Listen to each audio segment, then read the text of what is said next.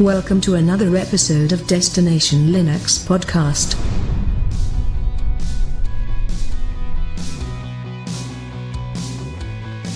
Welcome to episode 75. I'm Rocco, and with me this week is Ryan. What's going on, Ryan? Right, fresh back from Southeast Linux Fest. I want to go back. I love it. Yep. Zeb, how are you? Yeah, we're back, and I'm back in my little bottom left-hand corner. It felt really weird last week in the top right. And the standby Michael. It's definitely Michael. It's definitely Michael. And Plasma is definitely 5.13. Wow. So you're excited for this show? Oh, absolutely. Absolutely. All right. So we are going to cover Plasma 5.13. We're going to cover a little bit of Linux Mint. We're going to do a little bit of gaming. So, but before we get into that, we got an email, Ryan. Yeah. And this is a guy that listens to the show, and he wanted to let us know that he thought we'd be interested in the fact that Linux, in his opinion, is already dominant in the high-end VFX world. So the animation world. He says he works for a small animation studio where Linux is the predominant OS, but is the industry standard not the exception? So what do you think, man? I think this is awesome. First of all, thank you so much for sending this email and kind of giving us some behind the scenes information on this. We covered, I think the reason this came up is we were covering, was it the Red camera that was coming out at the time? And we were mentioning about how this is important to kind of push Linux into the film industry and all of that. And he came in and said, hey, from behind the scenes perspective, from a small studio, and also he mentions other studios here, Linux is already kind of dominating. Now, it's interesting. He said a lot of them use CentOS, and that makes sense because, for instance, if you want to use DaVinci Resolve, because I have that Blackmagic capture card, it recommends CentOS as the preferred installer. All the installer instructions and everything, at least at one point, were geared towards just CentOS. But he goes on to list all of the software. A lot of these I'd never heard of or wasn't aware that they were available for Linux, like Autodesk Maya, Mudbox, Foundry Moto, Nuke, DaVinci Resolve, of course, Fusion, SideFX, Houdini, all available on Linux. So that was pretty awesome. And Michael, you were aware of one of the other studios he mentioned here as well. Yeah, he mentions Pixar and DreamWorks, but there's also these studios that are specifically for like animations and computer graphics studios where they do work for other companies. And Industrial Light and Magic and Weta Digital are heavily in Linux, and you can actually find videos when they describe them. There's behind the scenes videos for various different movies, and when you see it, you can see like there's CentOS, sometimes there's Ubuntu, but they're very like upfront about that they use Linux for doing everything. Yeah, apparently behind the scenes view into Lord of the Rings. There is a point where if you're watching that extras on the creation of it, a point where they go to show some of the creators of the animations and they have Ubuntu up. Yep. There's Linux is actually very popular in that industry, and it's kind of funny because people look at it as saying like, it's not professional level and blah blah, but as far as the film and animations industry, this Linux is the biggest, and it's the only thing that they use, but also it's professional grade to an extreme. So most of the software that is like, for example, DaVinci Resolve is not like that expensive. It's a reasonable price, but other ones that are like these special like node-based animators and things like that, some of them go up to like $20,000. Wow. So you're not going to be going and downloading that and playing with it? Probably not. So we have the open source level, and then the incredibly expensive, crazy commercial professional grade. And then right in the middle, it's like, can we have some more, please? Yes, but what this means is Linux is dominating regardless. Oh, yeah. Right. I mean, Linux is everywhere. Which is interesting because, even with my time in Linux, I wouldn't have realized that it was such a staple in certain animation studios. Like, I figured it was used in places, but knowing that I think is awesome. And that's why I love emails like this, where people kind of give us that behind the scenes look into their industry. because you get to see this whole new world of stuff that otherwise, how would you know that exists? Wow, Michael. So Ryan, when are you going to move on to this XWM that he mentions? Yeah, so this is Emacs Window Manager, and I need to try it out. But right now, of course, I've been playing a lot with, Fedora and OpenSUSE and other things. So I've taken a hiatus from the window managers at the moment, but I will definitely check out Emacs since he recommended it here. Well, we'd like to thank Richard for the email. And if you would like to send us an email and let us know your thoughts on the show, you can do that at comments@destinationlinux.org. So what have you been up to this week, Rocco? Well, look, I have some exciting news to share. Oh, my goodness. You distro hopped. No. Last week, we talked about Trackmania Nations Forever and how Martin snapped it up, and it works great. Okay. But we also mentioned, Alan brought up the fact that they had snapped a Steam version of Windows. And I installed it, and I actually had Call of Duty 2, Call of Duty 5, and a few other games playing on Linux yesterday. Oh my God. It was absolutely awesome. Now, it's not without bugs as far as there's nothing wrong with the snap version of it, but when you transfer, I guess I may need to modify some things because some of the, like for example, in World at War, Call of Duty 5, some of the sounds weren't coming through. So you'd hear half the sounds and then other sounds weren't coming through. But Call of Duty 2 played flawlessly. And it was so awesome to play a game like that on Linux. Yeah, and that's nice. So I opened up my Steam library, and some of the games, like a lot of the newer games, like Middle of Earth, Shadow of War, it doesn't allow you to install it even on that because it'll give you an error message saying it's not the right platform. But I would say at least half of my games had the install button there, and I was like, install. Wow. So Michael, does that take care of the security concerns when running Wine within Linux because that is containerized? It depends on how they made the snap. I haven't looked into see, like, there's certain ways to make snaps that are not fully confined, but if they use the strict mode, then yes, it would be. And like, if you have any kind of contained Wine, your security issues are pretty much done. They're gone anyway, because I mean, the snap or the Flatpak or whatever you use to do that confinement, that itself could be infected in some way, maybe, but more than likely it would be solved for the most part. Nice. So it was really exciting to do that, and I appreciate the work that Martin and Alan put into snapping that up. So check it out at Snapcrafters. Awesome. What is the website? Snapcraft.io. That's it, Michael. You got it. All right, Ryan, what have you been up to, man? So I'm a complete AMD guy now. I have a full AMD build from the Ryzen 2700X CPU. So we got the second gen Ryzen in here and the AMD Vega 56, which means I can distro hop without installing drivers or anything. I've been playing with Fedora and installing it, and it's just happy land because everything works with the AMD stuff. Unlike, NVIDIA works really well, honestly, across Linux. But, especially if depending on the distro's choices, like Wayland is default or whatnot, it can get a little frustrating.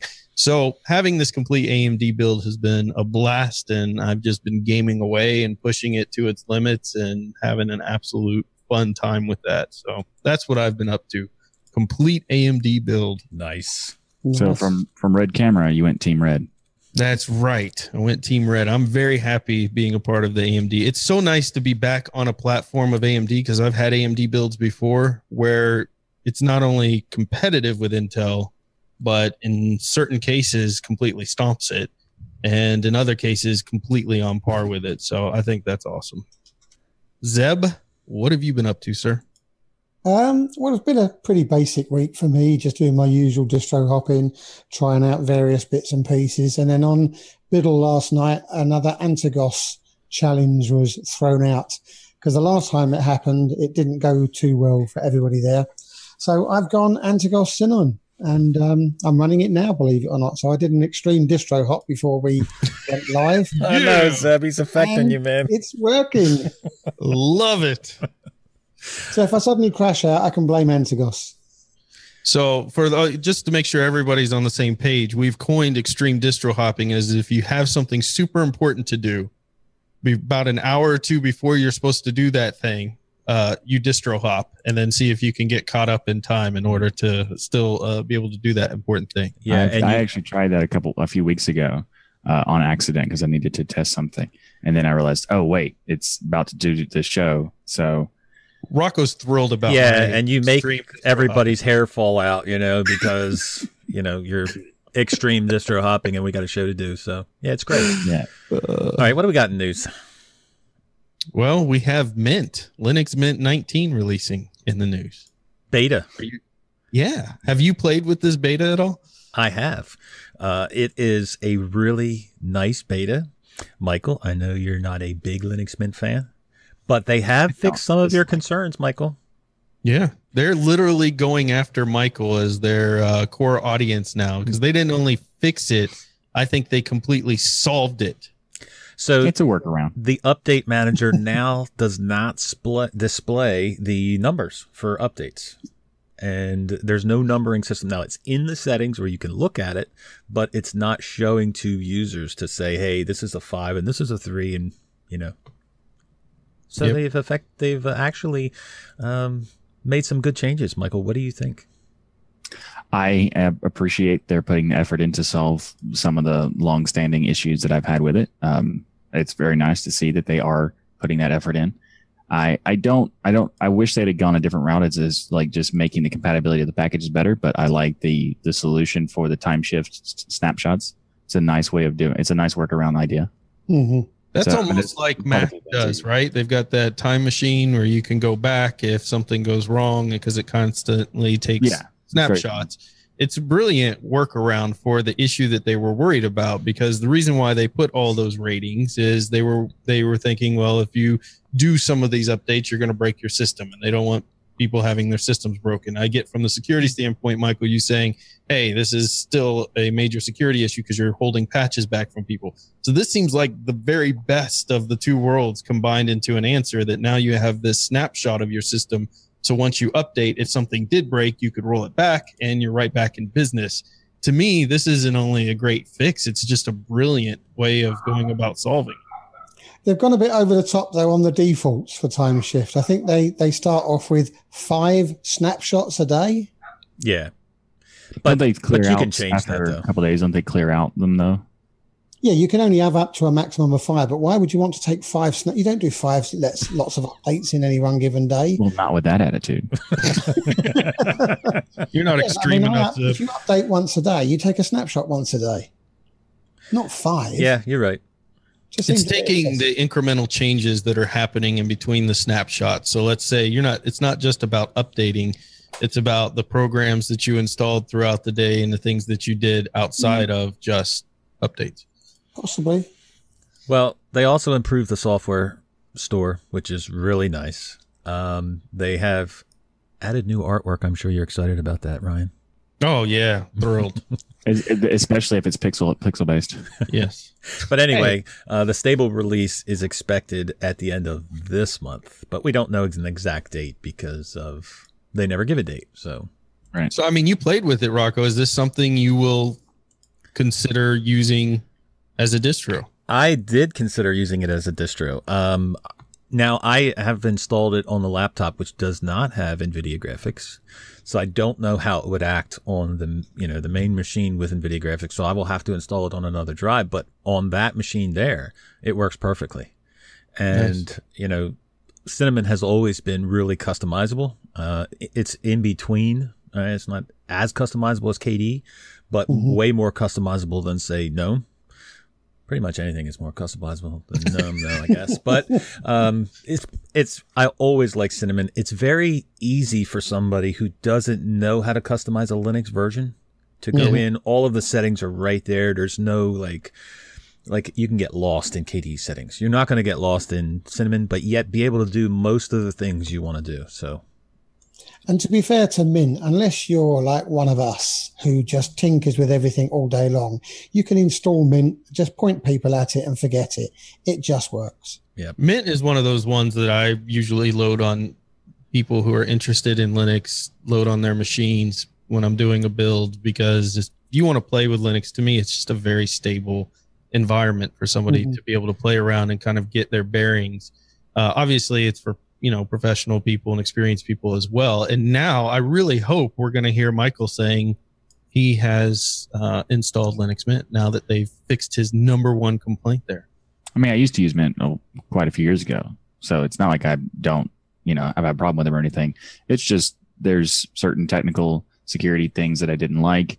I'm glad that they have fixed a few things, but I would need to go in and like test everything to make sure, it still hasn't passed the Mitchell Turner test.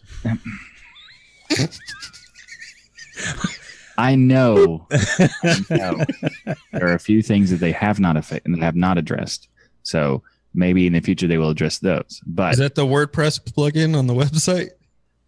I mean, they need to update their website. It's been like 10 years or something. So Ryan, when you say that you put Linux Mint out there for people, are you talking the Simon version, or do you recommend them doing another version like XFCE or something? Well, it depends. If it's somebody who is near me, then I'll go with XFCE because it's easier for me to walk them through any of the tweaks or anything like that. Meaning if I can actually have support that I'm around. So if it's a friend that's nearby. If it's not, I just go straight Cinnamon because it's just, to me, Cinnamon is a very familiar operating system. It looks very familiar to anybody coming from other OSs. You're not going to get lost in it, and you're not going to accidentally customize something or move a bar on accident. It's intuitive the way that you do the customizations enough that somebody's not going to break it along the way of trying to customize it or play through menus, if that makes sense. Yeah, Linux Mint is actually pretty nice, but there's something nicer, Michael. I thank you for setting me up for that being, so much nicer. Yes, indeed. Plasma 5.13 was released this week, and there's so many cool things that it's hard. I'm just going to have to give it to Rocco. Otherwise, I'll just continue talking forever about this. Well, I did notice that there was a video put out, Michael, that Tux Digital produced in conjunction with others. Yes, with Chris Fisher narrating it, doing the voiceover, talking about all of the changes. And I also noticed that the revamped lock and login screens that it talks about had the Tux Digital logo on it. Oh yes, nice that was plug there, Michael. That was accidental. I didn't mean to do that. Or anything. Was there a section where it had like a buy a T-shirt here? There should be. Next time it'll be in the wallpaper. And but there was actually kind of funny because it's like I had to do that video while itself, and that was a very difficult situation, and that's why I got some help for that. But anyway, the new stuff that's in Plasma, I think probably like one of the coolest things that they didn't really put much attention in the release notes, so that's why I put it in the video. There's a new blur system that you can essentially, when you can lower the transparency of any application or any window, and you can already do that. But now when you lower the application, you can enable a blur effect so that it's lowering the opacity, but you're not seeing what's behind it so clearly.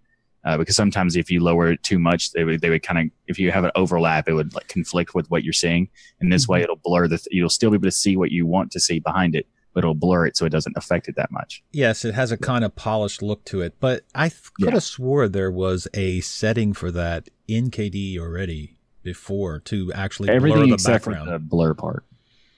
Yeah, the blur part was technically it was available sort of, but it also didn't fully go to everything. So like for example, the context menus of the different when you right click a page that didn't exist, things like that. So they just made it nicer. Right. So they just kind of like more flushed it out. But they also, I think probably one of my favorite things is the updates to system settings and Discover.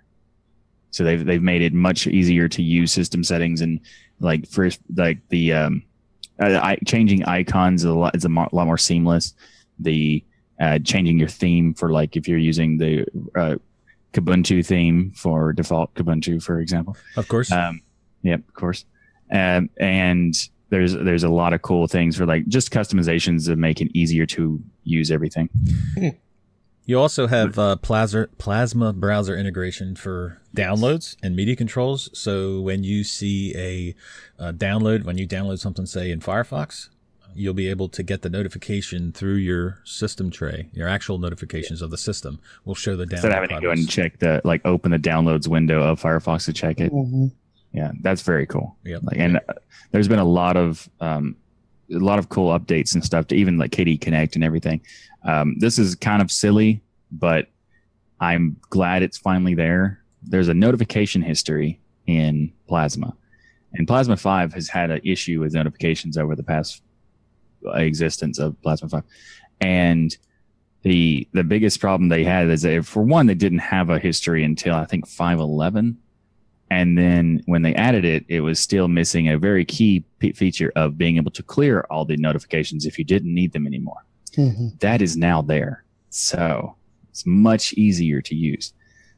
So like all That's the a like pretty useful feature when you've got 900 notifications. Yeah. Yeah. Yeah. Especially if you have it set up to connect to your phone and everything that happens on your phone goes into your desktop notifications. That could be a little bit much when you have all your other desktop notifications going into.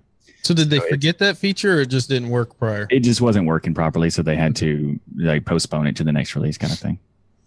So, Michael, for us mere mortals who just use Kubuntu and Neon, how long will we have to wait before 5.13 makes its way into various backports, etc.?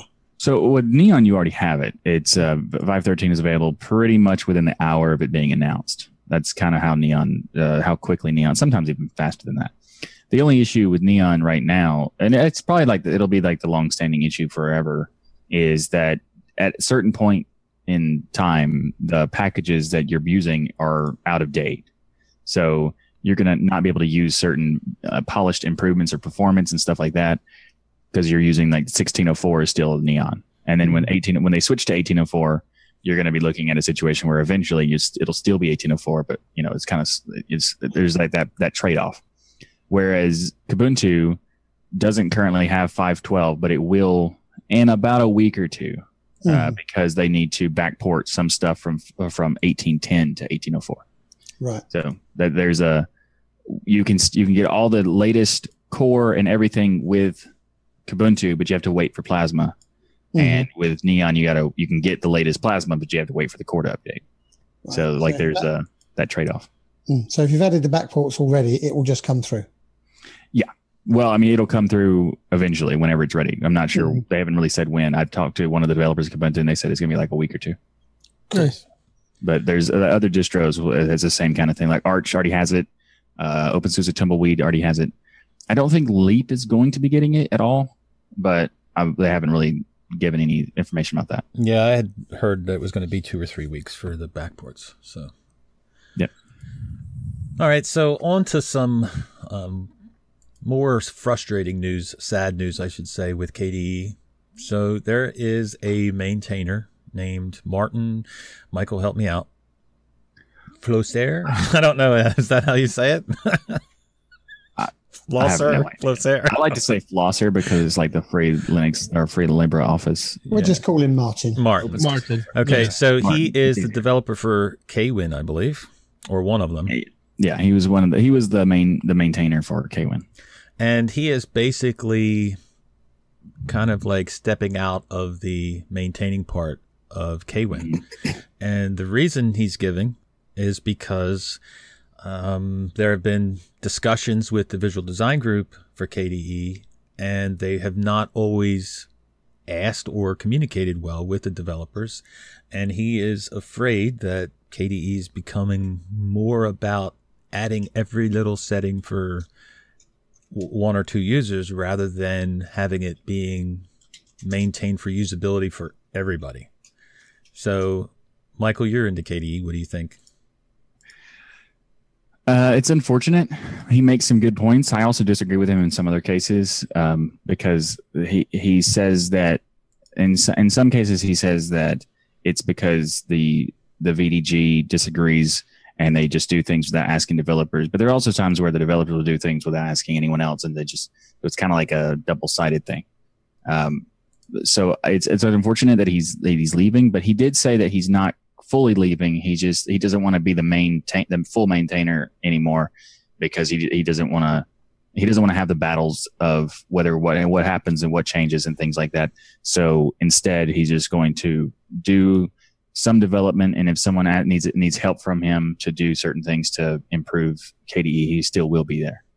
Yeah, I mean, he mentions in this article that while he has some critiques here, ultimately the KDE team does an amazing job, which I thought was a nice way to start out, putting some sugar on top before you go into all these critiques. But the critiques all really boil down to, in my opinion, when I was reading through them, communication issues, and it seems like on the outside, not being involved, that a really a program manager to come in there and create a unified communication platform and organize these teams better would be something that they could utilize that would address nearly every critique that he had.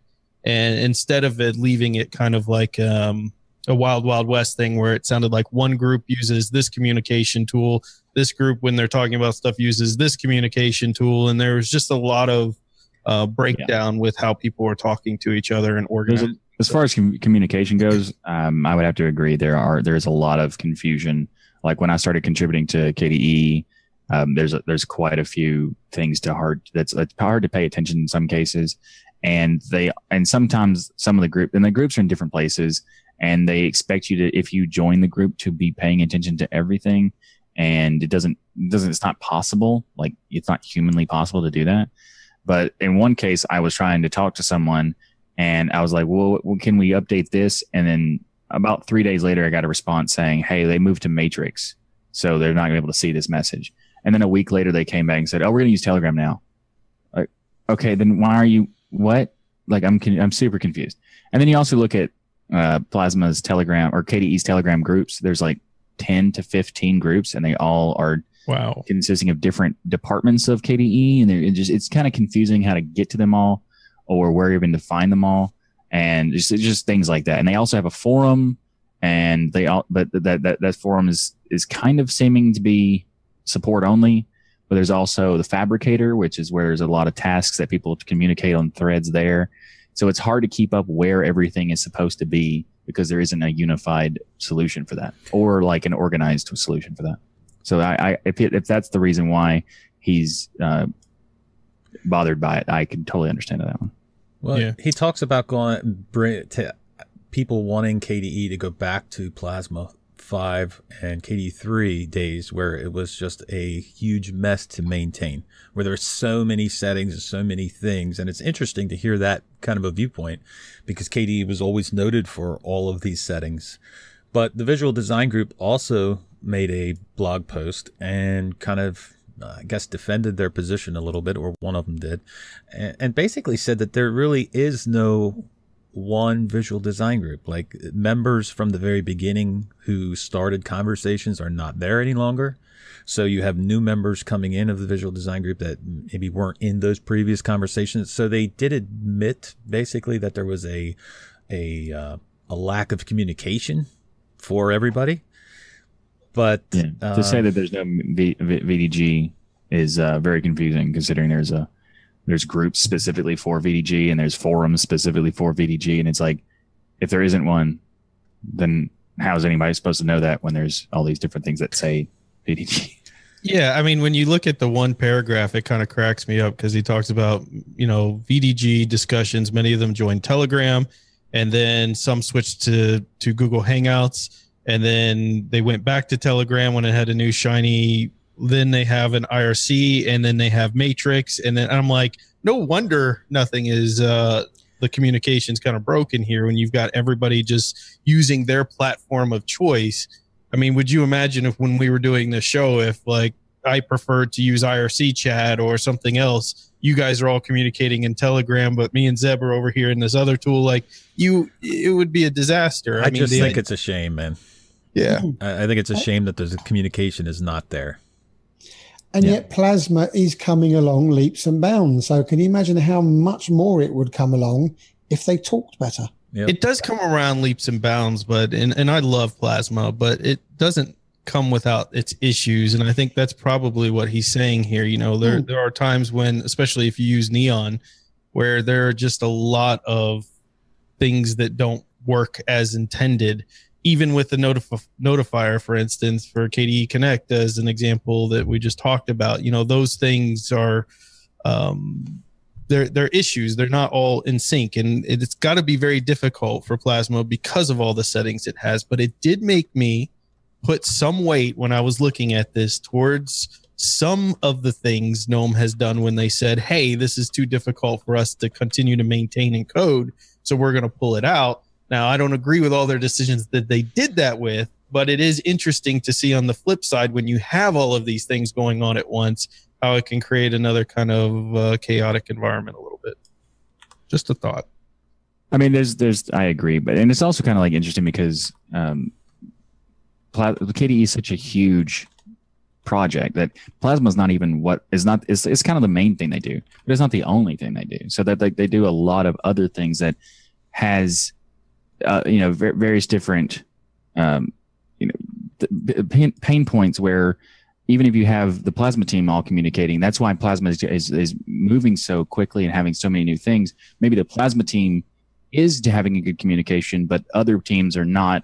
So it's kind of hard to tell because of the massive size that KDE is. So it's an interesting topic, and I would love to know more from the various different people in KDE, see if they can shed some light on it. Mm-hmm. But on a bigger scale, just when you thought it was safe to come back to Linux, yet another flaw has been found in various, I guess, processes and processors.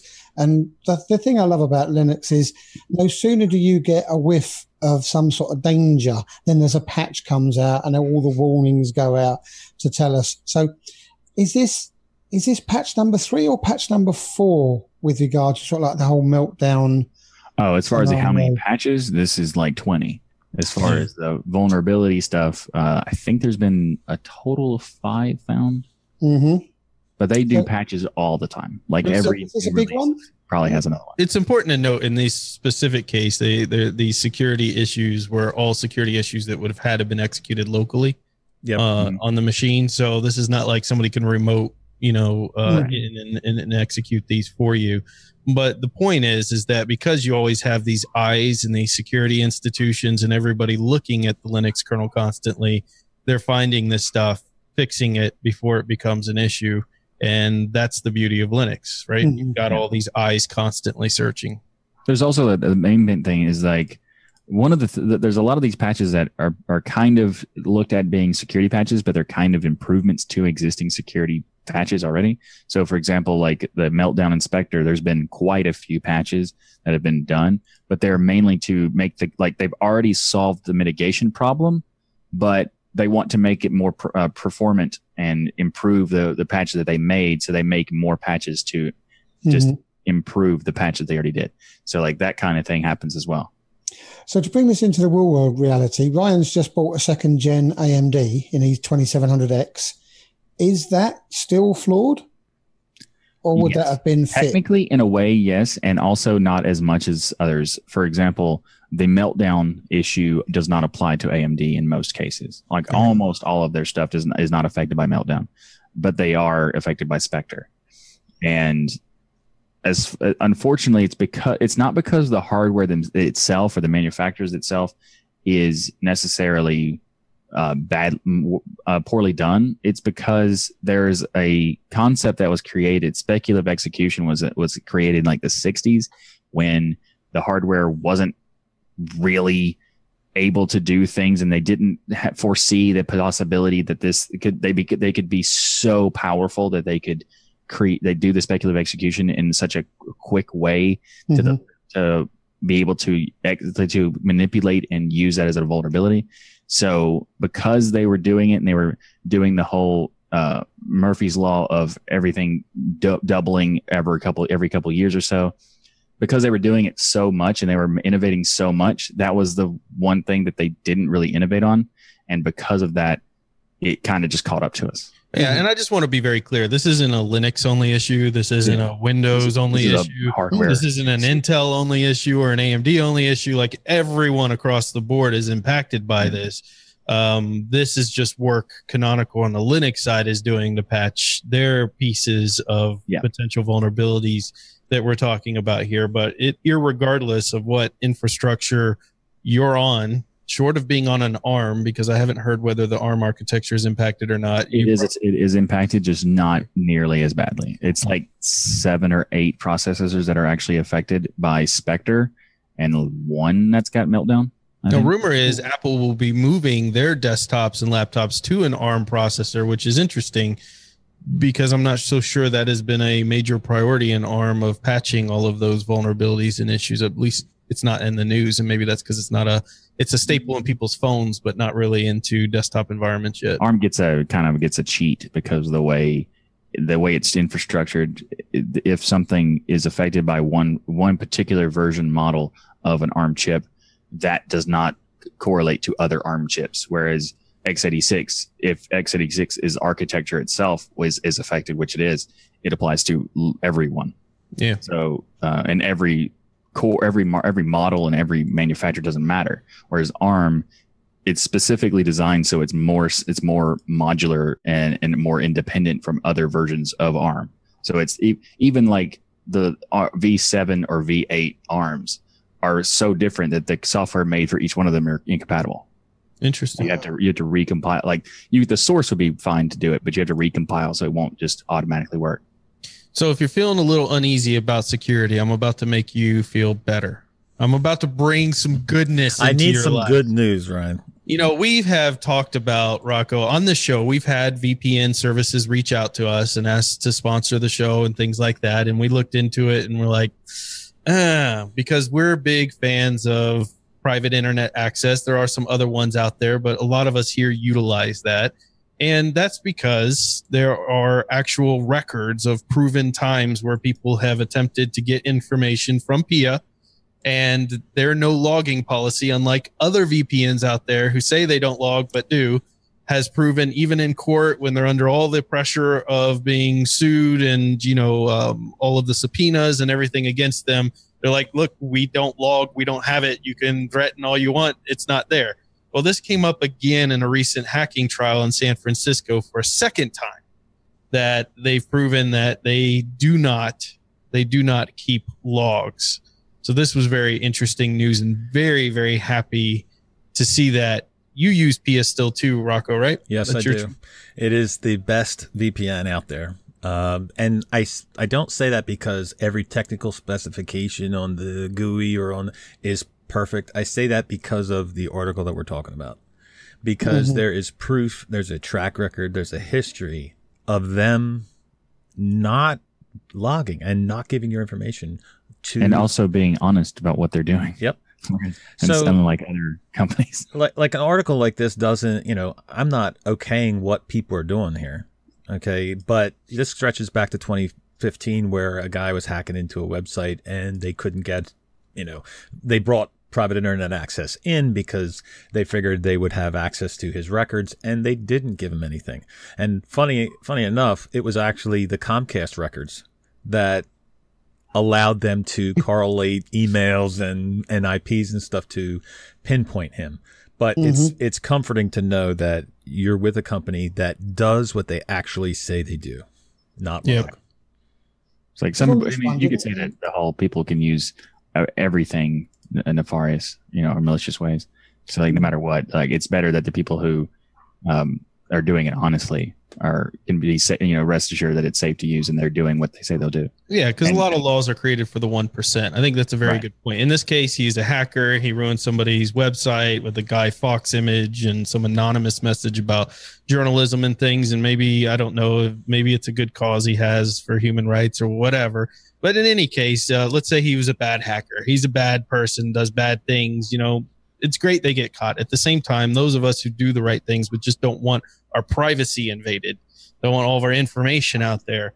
That's who PIA, instead of focusing on the 1% of bad people, they're focusing on the 99% of the people utilizing their service who just don't want the metadata grabbing information to be stolen on every little thing that they're doing. And PIA stands behind what it's doing. And as long as it keeps doing that, it's why a lot of us recommend it here. Yeah. And the best part about this particular... And no, they don't sponsor us, in case anybody was wondering, but they should. They should. They should someday, but they don't. And that's not why we brought up the article. The article's brought up because it's awesome to see. Yeah. And the best part about it is when I saw it, I had to just like show everybody about it, because my favorite part about it is the word again. Yes, exactly. So, yeah. Because wasn't it the FBI last time they said, no, go away, we haven't got anything? Yep. I don't know who it was, but I think there's been multiple. I think there's one. They've done it in court before, and they did it where other I think one of the agencies contacted them about it. Like, we don't have it, so best of luck, but we're not helping. So, Good. But another thing that happened, and we definitely are gonna have to say best of luck to see what happens on this one. And, Microsoft, just some small news, right? Yeah, it's a little. No one's talked about this at all. No, we're the first. Breaking news. Microsoft has decided to purchase GitHub. Yeah. For no way. They say $7.5 billion, but it's more. It's not exactly, because there's some stock stuff, so it's like not fully 7.59. It's like the total value technically is that with the stuff. Anyway, doesn't matter. Who cares? They're rich. Good for them. So this is an interesting topic because it created a huge influx of people from GitHub switching to GitLab and Git and all kinds of things.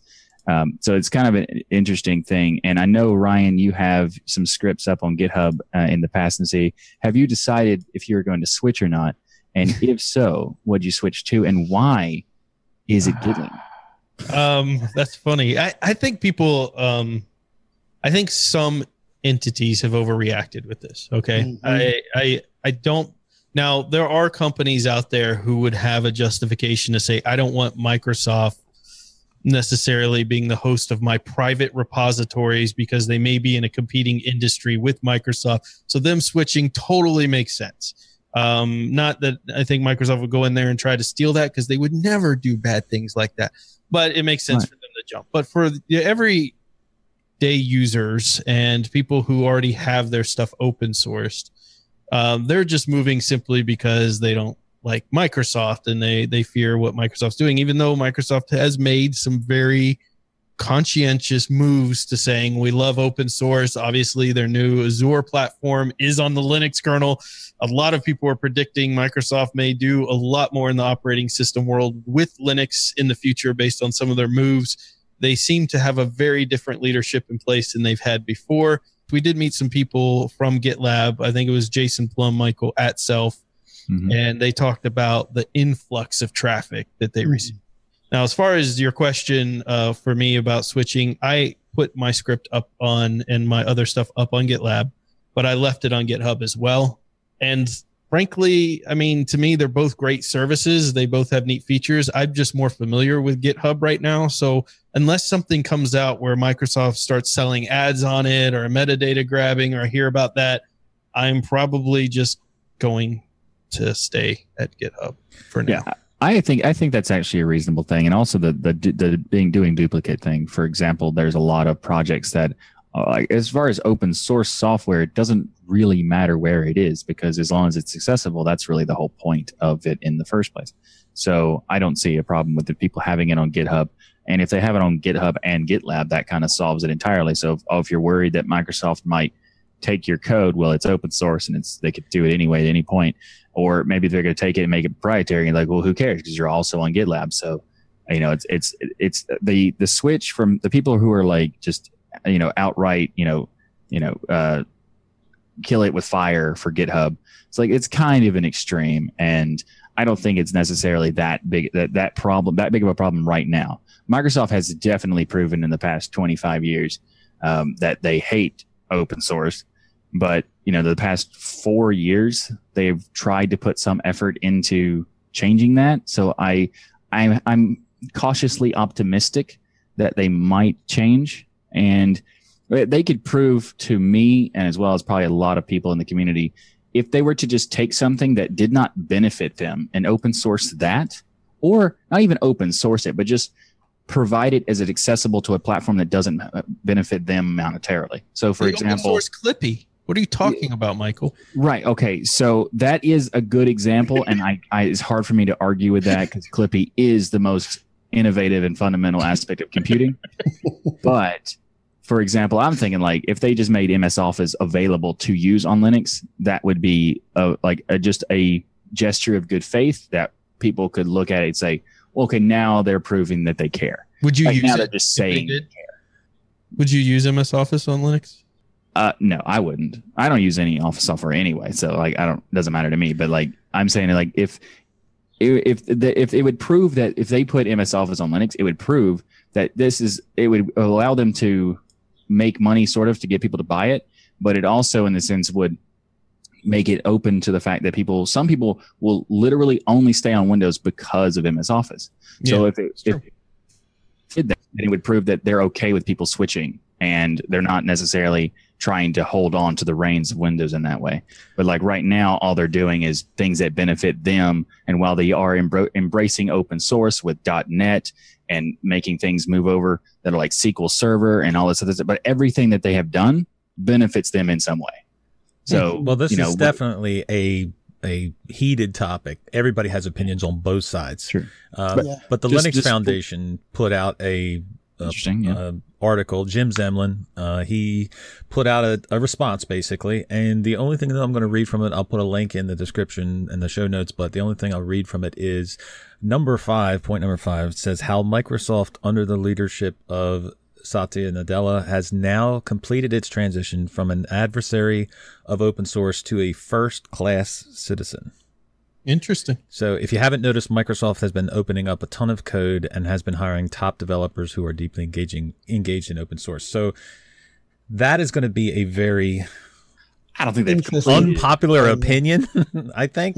I don't think they've completed it, but they're close. I don't think I completely agree with him, but it's definitely not this thing where, like you said, Ryan, where people did overreact. I'm sorry. Yeah, it's kind of like the whole, like, you're in school and girls got cooties. As soon as Microsoft announced it, everyone in Linux was like, oh my gosh, we got to get out of here. And it just looked weird to me. It looked, I don't know, tinfoil hat-ish to see how many people were, vehemently trying to get their code moved over. And it's like, it's fine if you prefer GitLab, but just to do it because Microsoft has their name on it, I think is silliness and makes the community, frankly, look a little bit silly too. GitLab is pretty cool, but I mean, people should look at it as more, I think the cautiously optimistic approach is probably the better way, because maybe Microsoft ruins it. Maybe they just keep it exactly like it is. Who knows? Who knows? But I mean, putting a different slant on this, how cheesed off must you feel if you've just purchased your services from, you've paid a subscription to GitLab, and a week later someone comes along and gets those exact same services free because they're now doing them all for free. Are they going to have big refunds? They only do it for free. They do it limited for free in general, but they have the Gold and Ultimate they announced is going to be free because they've kind of added the open source approach, or if you're an educational industry organization, or if you've done an open source, they'll allow you to use that stuff for free. But they only do that if you have no intention to make a profit. So if you're a nonprofit or you're an open source only and you have no method of making money, then you're fine. But if you have a company that does open source, but you also want to make some money to continue the funding of the open source project, they won't allow you to have that service. So there is a little stipulation there. But I just wanted to say, the last thing I'll point about this one is Really? Microsoft buying GitHub is, I promise, Microsoft buying GitHub is probably the least bothersome option that they could have done, because there were other companies that were wanting to buy it. Google and Oracle were looking to buy it. And if Google done it, I would have been more cautious about. I would have jumped ship immediately. Then I would have been the one with the tinfoil hat jumping ship. Google doing it, but Oracle had been like a guaranteed no, thank you. Yeah, but Microsoft is like 50-50. We'll see what happens. So it's definitely controversial, but there was also another controversial thing that came up this past week, Michael, with Intel and this their is so awesome debacle of a 28 core processor. No. It was very good that they announced the 28 core processor, and it's so powerful. It's really cool. And then AMD releases a 32 core processor. Yes. Well, what wasn't cool about it is that they basically Intel is behind AMD for the first time ever, and it's just time after time, including the i9 series of Intel, are just basically they're taking their same chips, they're overclocking them, shipping them out there, saying, "Look, we got this new processor line family to compete with Ryzen or whatever," but they're behind. And this is usually the responses you would see from AMD, because there's some news, Rocco, about this Intel 28 core chip that wasn't really public at the time of it being announced. It was so disingenuous of them to do this at the conference that they did it at, because they made it seem like this was a consumer product that was going to be releasing soon. And here behind the scenes, we find out later that it is not even a consumer product yet. It is a concept thing, and they have it running on a machine that had an actual floor air conditioner hooked up to the unit to cool this down, just to have it running and do what they were saying it was doing. Yeah, which was the 5 gigahertz clock speeds. Yeah, which wasn't 5 gigahertz of clock speeds if you break it down and look at it. And I just want to give a shout out to Gamers Nexus YouTube channel. Yes. He has a video pretty much explaining everything about what happened. Now, there's tons of videos out there. Linus Tech Tips and Paul's Hardware. They all have good videos on it, but I thought Gamers Nexus was a really good explanation of it. Some of it's very technical on the clock speeds. You should go check it out. You know what I like about Gamers Nexus is he speaks to my ADD. So because in his filming, he'll be like in different rooms and move and duck down and talk to you from a window and stuff. It keeps my focus. So I think he knows most of us in the tech world tend to be ADD. But yeah, they had to use sub-zero temperatures to get this to 5 gigahertz. But then AMD was like, "Oh yeah, well, how about a real chip set upgrade?" And with 32 cores works. Yeah, it'll actually work. And ours is 32 cores was their first Threadripper, and their new Threadripper is going to be 64 cores. Wouldn't you love to run HTOP on that baby? I can't wait to see how many things of System D are running. Yes, but the 32 core, that was the difference. Intel was offering or showing something. They were trying to grab headlines is what they were doing with something that wasn't real, basically. It wasn't going to be where I could purchase this processor and do the same thing. You weren't going to do that. This was actually Intel's MO. There was, I don't know if you remember, but there's a long time ago. There was probably like, I don't know, 20 years ago, something like that now.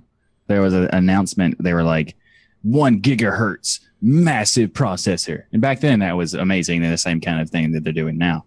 But then it was like CES or something like that, like the consumer thing. And then you go and people like went there and was like, what is that smell?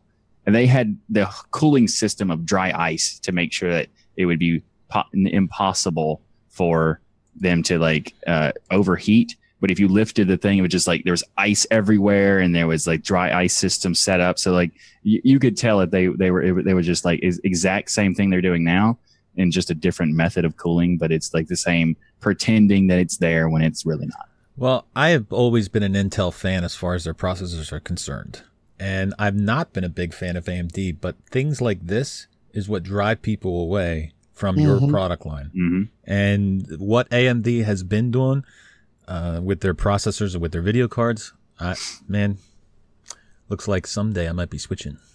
Yeah. I already planned to switch. I just wish they'd have done this like 4 or 5 I didn't plan to switch. I just did it. All right, Ryan, what have you been playing this week, man? Dude, I've been playing a game that I honestly was just doing it for the benchmarks, because Tomb Raider is the game I've been playing this week.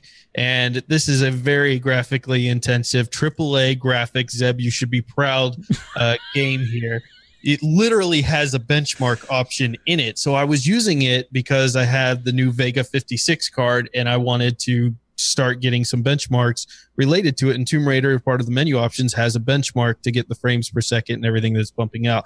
And let me tell you, it's beautiful on the Vega. Absolutely runs gorgeous. Well over 100 frames per second. But the game itself is fantastic. It lured me in, meaning I was just playing it to just do benchmarks, do some overclocking tests to make sure stability, that type of thing. And then I started getting into the story because it's one of the best. I haven't played really deeply the other Tomb Raiders. This is the best one I can remember playing as far as having a solid storyline. It's very movie-esque, meaning you get a lot of cutscenes where you've got to press the button at the right time, but the story matters enough that that's not annoying to me like it typically would be in some of those games. I don't know if you guys have ever played it, but I absolutely dig this port from Feral. Yep. Over. Oh yeah, Tomb Raider is a solid game, and it's really nice to. Anytime there's a AAA game that is announced and it's coming to Linux, like I am super excited to get it. Even if it's not even my style of game, I'm still gonna get it. Yeah. Well, let's be specific. It is Rise of the Tomb Raider because there is a actual Tomb Raider game out there. Oh yeah. This is Rise of the Tomb Raider, and it is definitely a AAA game on Linux. The graphics are beautiful. It is, like you said, Ryan, movie-esque, where the storyline will, pull you in to actually make you feel like you're there. Zeb, have you checked it out? I checked it out. I think the original one when it first came out when I got my machine, and because I couldn't get off the mountain, I knew that I was never going to play this Tomb Raider, because I think the mountain is like the first 5 minutes of the game. So you run along here, you jump up there, you grab something, and then you swing your pickaxe, fall down the hill. Right, start again. And I just, it needs coordination, something that I don't have, unfortunately. I was going to say it was really interesting then that you guys let me do the gaming section this week. We know you love the pixelated games as well. Absolutely, yeah. You pointed me over to our friends at Gaming on Linux, and they've come up with a list of 12 games to get excited about that's coming to Linux. So I'm not going to go through every single one, but I'll give you my top picks. So that should shorten it down somewhat. Any pixelated ones? All of them. So that's the gaming for this week. If we get to Ryan next week, I'm sure he'll be able to give us some top tips come on games that are coming out. Nothing. You did not one of these? No, All I was right. waiting for Australian Truck desperate. Simulator. All right, I'm struggling myself here. Yeah, What? There's so many cool things. I'm struggling. No, yeah, there are. I mean, I looked through all 12 of them, and I've put on there on our sheet that we work from. There's 1, 2, 3, 4, 5, 6, 7, 8. 8 of the 12 I would call not pixelated, so the graphics are nice. If you like that type of game, then you I was wondering what that meant. Not pixelated. Yeah, they're good graphics. They're something that I wouldn't mind sitting there watching if someone was really good at it. And then there's the usual sort of Ryan pick where this is something I played on my computer in the 1980s. And not quite as bad as Doggy Fest Manifesto, but they're heading that way. But if you like these sort of things, if I was going to play any, it would be Serious Sam 4 and Drag, because that looks like a bit of fun. Zeb, what does the non-pixelated pixelated / mean for Off Grid and Crazy Justice? Well, they're not really pixelated. They're just very bad graphics. Okay. Come on. The type of game that they're doing. So let's go through these real quick here. When it comes to games, and let me tell you, some of the best games you will ever play don't have great graphics, and you missed out on Artifact. I would think from your guys' generation that of playing What's that Rummy mean? and Solitaire, What's that mean? and all of those kind of card games that you would love. No. All right, so let's go through these real quick. Life is Strange, Total Really cool. War, Thrones of Britannia. Opinions? No? Yes? I Yes. like Life is Strange. I can't wait. Total War. That one's an RPG Strategy. Yeah, RTS. Okay, yeah, that's not my style. Battletech? BattleTech it looks kind of cool. Mech battling? I mean, come Yeah, who on. doesn't Did you wanna guys do a play mech the battle? original Mech Warrior back in the day that took like 60 discs to get it running? Anybody? Sure, yeah. No. Oh my God. Them's fighting herds. Really? We No. need more fighters on Really, Linux, dude? so I'm glad to see it. Really? We do Them's need more fighting fighters. herds. That's good. Yep. Insomnia? Is kinda cool. Yeah. Amazing game. I'm not good at horror games, but I'll do it anyway. He scares easily. I do scare easily. That's why I don't watch horror movies either. Zeb, what's on the rest of the list here, man? You've got Serious Sam 4. And I cool. like the fact that you appear to be driving around on a motorbike, killing all these zombies and bits and pieces rather than just trying to run around. Serious Sam is a I think crazy would be- game. It's really fun. could be So quite violent, fun. Zeb. We Happy Few. I'm pretty sure that's the one that looked like some sort of Hanna-Barbera cartoon or something or other. Yeah. It's just really. Drag was a car race, and I thought, yeah, we'll have some of that. Off Grid, I didn't even get what the game was about. So Where you go off grid? What do you mean? Right. Sure. Yeah. I think they need to improve their little shortcut videos that they give out to give you a better understanding of what the game is. Hypergate, the space adventure one, that looked like it could be quite good. We'll forget the next one because Ryan's already covered it, and I didn't even play those games when I had a pack of cards, let alone doing it on the and Crazy Justice was another one that I thought could have been good if the graphics had been better. This is a battle royale game again. Yeah, graphics is that's definitely a preference thing. It's a stylized game that some people don't like, and that's true. I'm surprised you would talk about the graphics here because these are actually beautiful cell shaded style graphics that are considered AAA. And in fact, the most popular game I think out there, period, right now is Fortnite, and it looks exactly like Fortnite. And it's called Crazy Justice out there, and you can pre-order it. And the fact that it's supposed to come to Linux is actually a huge deal because we don't really have a very powerful battle royale style game out there for Linux to draw people in. We don't have Fortnite.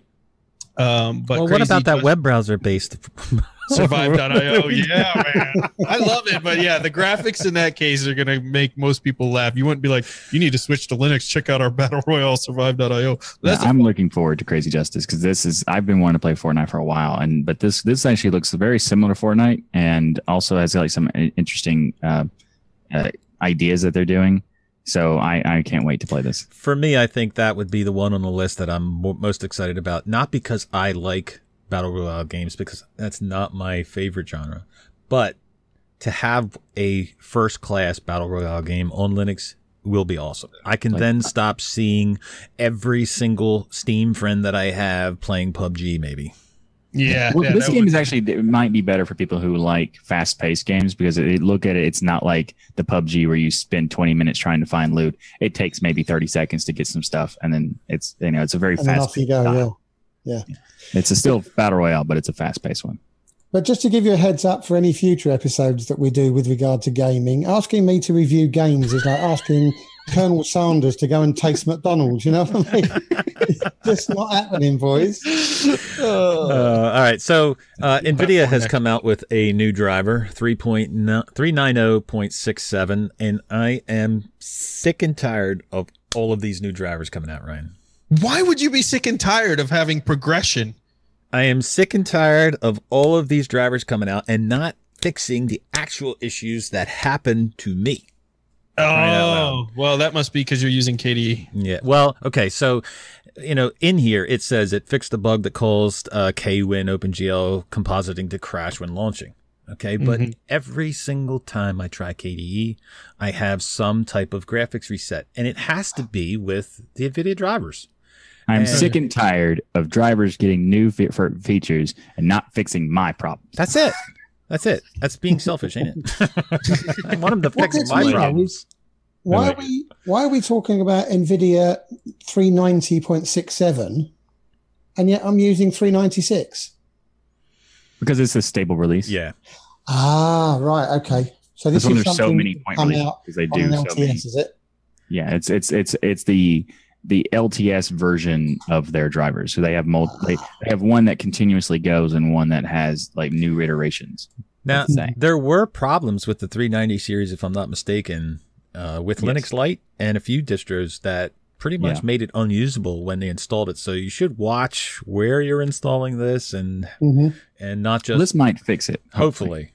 Yeah. So there's an interesting thing I want to bring up on this with related to just drivers and things. So when I was doing different distros with this Vega card, there were certain distros that had obviously different versions of the driver. And at certain points, the entire machine would lock up where you could not use anything. You couldn't Alt F2, F4 or anything. I mean, lock up.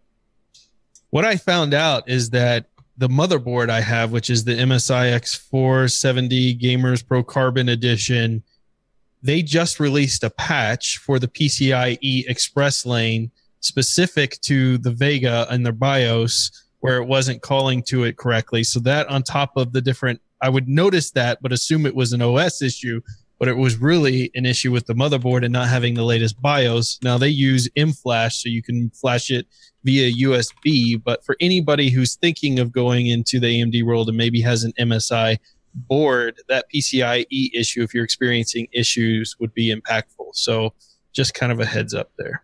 Mhm. Nice. So once I did that flash, everything works perfect. And the card is way faster. So there was something within the BIOS that was basically throttling that PCI Express link. So my question is that specific to MSI, or is that going to be all motherboards with Vega, or what?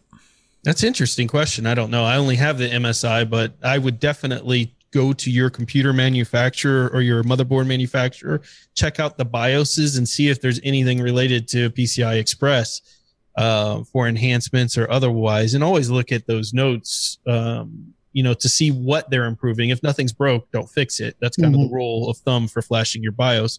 But if you are experiencing issues, always use that as something to go look at, because had I not been looking at that, I would have never seen it and thought it was an issue with an OS. That's a good point. I haven't thought about that. But here's something I really want to talk about is the WinePack repository that is now, it's a Flatpak style repository for Windows games and applications through Wine. This is a fantastic idea, and I'm so happy to see this being done. So it allows you to use, in the same way that Snap's that Snap we talked about earlier, they do the Steam from Windows Snap. This is kind of like the same thing, and they have its pre-packaged for individual games and applications and things like that. So you can do the same kind of idea with Flatpak using this WinePack. And the fact that they're like, just in general, I knew this was possible, but the fact that they're making a whole repository to easily get access to these things is just awesome. Well, nice. I think it's amazing, not only because, okay, so you can do certain things in Wine, you can set it up manually, but this is set up for you, and the list of games that they already have. So this is just starting out. They don't even have a storefront, a website to show you what available packages they have, but they already have Overwatch, World of Warcraft, League of Legends, Path of Exile, World of Tanks, and I thought World of Tanks was a Linux game, was it not? Or am I? That's interesting. Wrong? I thought it was too. I think so. Maybe there's like some kind of difference. I don't know. And the best part, they have Notepad++. Yep, and Internet Explorer 8. Yeah, is that the best part, Rocco? Is it really? That's totally the best part. But like I said, this is not something that you can't do by yourself. But for the same situation with the Snap for Steam for Windows, it's done for you, and it will allow regular users, everyday users, to actually play the games they want to play. I think it's awesome. By the way, just real quick, World of Tanks is not available for Linux by default, but on the World of Tanks webpage, they do recommend running it through Wine, so they kind of... Oh, that's what it was. Okay. Yeah, I know I've seen videos on YouTube of people running World of Tanks on Linux. That it must have been through Wine, yeah. Yeah. That's cool. I think the idea of doing this is so great, not only just because of the confinement of all the repositories and the formats in general, but just the idea of having all, like, Wine is a great tool that is very difficult to use, especially if you're a beginner. Yep. Even if you're not, it's still very difficult to set up all the different nuances. And then let's say there's a new version of Wine, but the game that you're running doesn't support that version of Wine. So you have to kind of decide this weird connection between whether the app works or the game works, and the Wine is the better version, etc. And now Wine is set up for you, and you don't have to do any of that. You just download it, install it, and it's like, this is the kind of thing that I've been wanting for so long. And this was like, as soon as I like the Flatpaks and Snaps were announced, I was like, please someone do this. Yeah. Now that it has, so excited. Very cool stuff. Yep. All right. Is that all we're going to cover this week? I think that's it, man.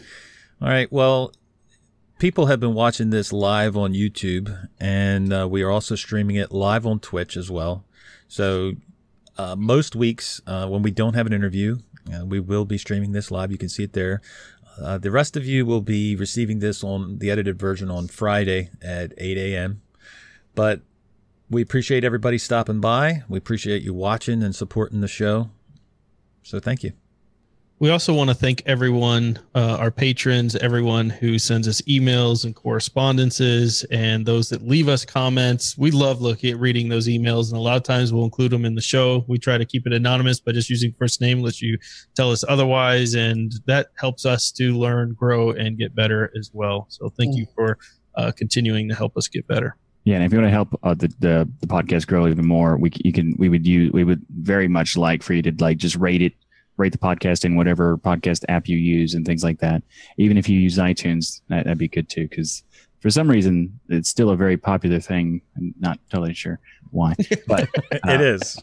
Yeah, so it would be very beneficial if you do that, and feel free to smash that like button, as Rocco loves to say. You're welcome, Rocco. We did that just for you.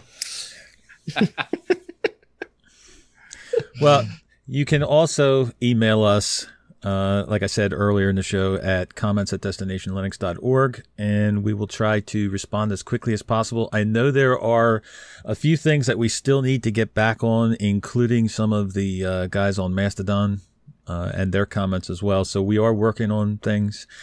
We just don't do them as fast as we'd like always. All right, that'll wrap it up for us this week. Everybody have a great week. And remember, the journey itself is just as important as the destination. Thanks, everyone. Cheers, everyone. Have a good one. Thank you for listening to another episode of Destination Linux Podcast.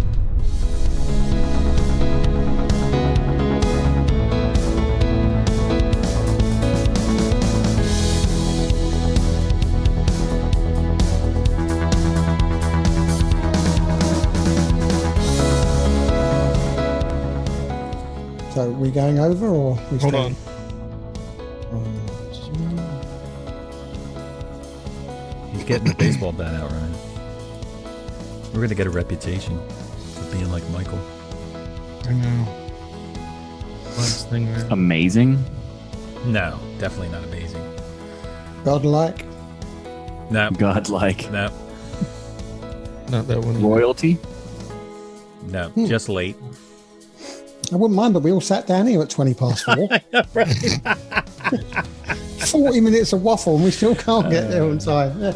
Well, if we went ahead to switch all the scene overlays, Michael. because Michael had to pick out an error. All right. I just assume everything works always.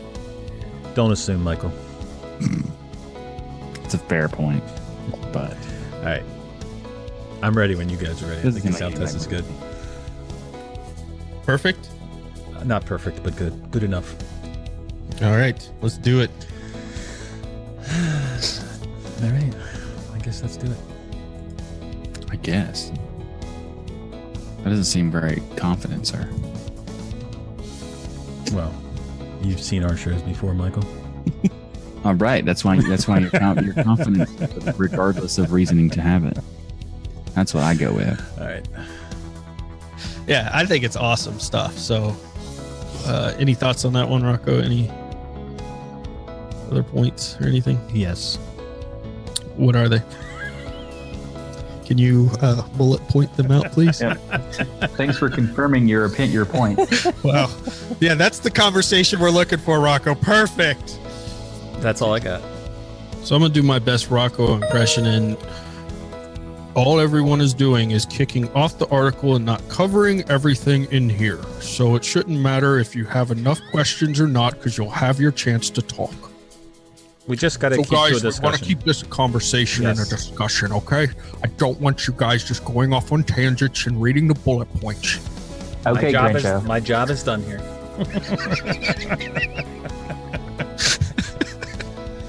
All right, Rocco, you've got the Just FYI. NVIDIA 390.67 driver release. I'm sure. Yeah. I'm not real excited about it, but yeah, I got it. You should Why be. not? You have NVIDIA. That doesn't help, dude. That It never doesn't help. They doesn't- fixed all kinds of They fixed all kinds of stuff crashes. that doesn't concern me at all. How do you know? You could. Does have a it crash- fix the you- problems I you have know with KDE? No. Until you do, you're dead to me. You're dead to me. Well, you just got your conversation topic. I don't care about this article. I'm gonna cover it anyways, but it doesn't help me at all. I love it. My gosh, Rocco, you literally put all 30 in there and of the themes. I tried them all. That is awesome. All right. So did you actually put opinions on here? Yeah. freaking all of them. That took a lot of work. Wow. If only you could do that with the overlays. So Yeah, maybe I didn't have time to do the overlays because I was probably should have been done from the beginning, but shut it there, Rocco. So toxic. I mean, Nobody needs your attitude I mean, today. you know, okay? kind of like the overlay thing. Don't you think this should have been done beforehand? Look, he's just thinking about it the whole time until he could find a way to get it back, shove it back in my face. Do you see that? Yep. I don't know what you're talking about. He's Calculated. He was sitting there waiting for the opening. It's like, just somebody say it. He's like, yeah, come on, bring it, and gotcha. But when it's something you enjoy, like themes, you're able to do 30 themes. So do you have more than 30 scenes? No, I only have I probably 18 or so. So I actually have about 40 scenes on mine. Nobody asked you, Michael. That's Oh. the thing. But This was a conversation. this was a conversation. I thought we were all involved in the conversations. Wow. No, this is me picking on Rocco. You don't get Oh, involved okay. unless you're going to join my side. I'm not sensitive, okay? Oh my god. Things like Rocco, you need to go to the restroom. I need to get these. We don't want an accident. I need to get these things done, or it won't be right. Remember when we had an accident at one show? You didn't go when we told you to go? No, I don't remember that. What Funny. happened? I just remember the keyboard thing. Right, I'm going to go and Do you get not remember they returned the entire podcast around? Yeah. Hi, Say something. I am Ryan, and I was at Linux Fest, and you weren't. I am Michael, and I was also at Linux Fest, but my camera doesn't display that very easily. Hi, I'm Zeb, and who gives a That's all we need. I'm aware that you're messing with me. And see what 'Cause happens. you couldn't hear my speakers, but I could hear you from my speakers. Make sure that there wouldn't be interruptions because someone was supposed to be coming over. So you had an interruption to make sure there weren't. We would interruptions. never Well, mess with you. yeah, there was an interruption during the actual thing. You know, we this- would, this is- we would never is- mess with this is just a testing. you ever. This is just a testing. I'm being considerate. You're welcome. Could you also link that in the tele? I don't know. No. I mean, the loser. Go look. You got an email, Michael. I know. I just Hold on. Stand by. it's archaic. Man. Don't do it, Rocco. Don't hand feed him. He'll keep coming back around your house wanting more food. Shut up. I don't understand why you're still so mad because they have pretty much done what you asked and you still are not happy. And that's the problem with you are the problem with the Linux You are world. the problem. So stop your whining, Yeah, Michael. No, that's only one of the problems I have with it. I found other issues too. No, I've had. Let me pull out my scroll. What? Why are you doing Mickey? Please don't. What? Hey, it's the Undertaker. Actually, yeah, I can do Pretty good that. impression. It's actually difficult, but I can do that. Also, have you seen this? Look what I can do. I so hope you're recording, Rocco. Please tell me you're recording. Oh, yeah. I'm always recording. Why would you think this would be in the outtakes? This is our private session where Rocco wouldn't dare Right. record it. I wouldn't never- dare record. You would never. Yeah, I would. Yeah. Okay. I'm a real boy. Hey, I'm a real podcaster. I got my Linux Fest shirt on. What about you? Hey, Rocco, did you notice that one of the cast of Destination Linux was wearing a Destination I Linux did. shirt at the conference, but another one wasn't? I did notice that. I didn't say anything, but I did notice There was a problem with that. I couldn't wear my Destination Linux shirt because I do not have one. that also could be a problem. Yeah. You know, when I really love something, I usually try to buy a product about. Oh, look at that! You got the Linux Fest. He'll wear that. I gave it to me for free. Of course, I'll wear it. No, I said don't cut the news out. And, you know, I'm the one who's responsible while you all get to game and play your little Rocket League all through the week. I have to write the episode out and put all these articles in. And do you guys try to make my life easier by making the document for me? Yes, but I didn't see it. And that's the point. Oh, so it wasn't our fault. It was your fault.